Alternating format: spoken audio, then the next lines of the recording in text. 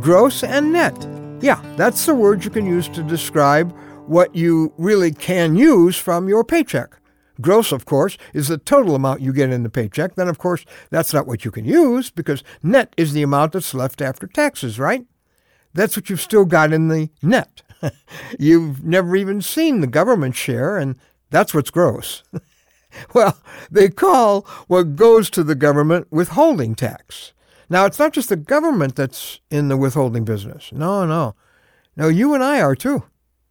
And it's gross. I'm Ron Hutchcraft, and I want to have a word with you today about the price of withholding. So, our word for today from the Word of God is in Genesis chapter 22. It's the story of Abraham being asked to sacrifice the most precious thing in his life.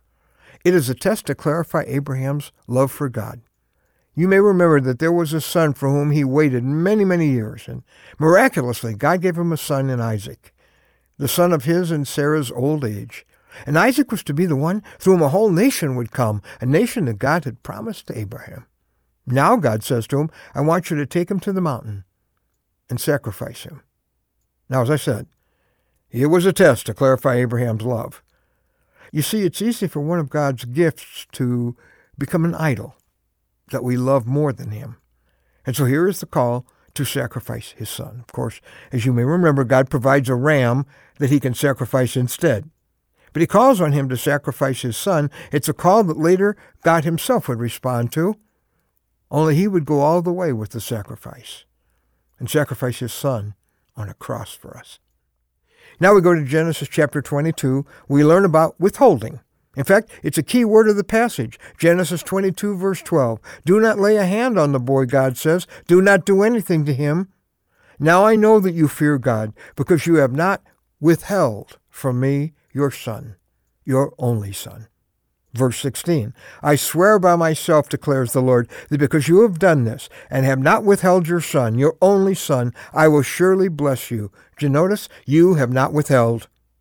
Now, we know that in our tax system, the money the government takes out of your paycheck is because they have prior claim to it. We don't even consider hanging on to that money. Now, with our most precious relationships and possessions, we have a choice.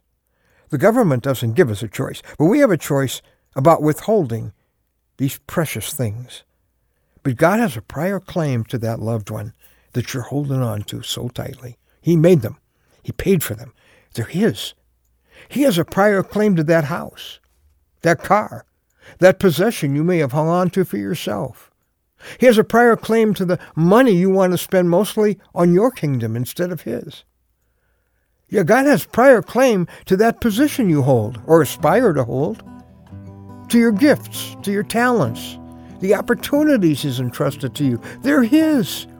He has prior claim to your children. Could it be you're withholding them from God? Are you hanging on to something or someone you love? You have plans, you have dreams, and security riding on it, as Abraham did. But God's hands are reaching your way saying, can you trust me with what you love so much? 2,000 years after this incident, God proved that he could be trusted by sacrificing his son on that very mountain. And if you give what you love to him, he will either improve it or replace it with something better. Can you hear God saying, you have not withheld from me what you love so much. Surely I will bless you. Oh, I hope so. After all, God has prior claim. So withholding from him is stealing from God.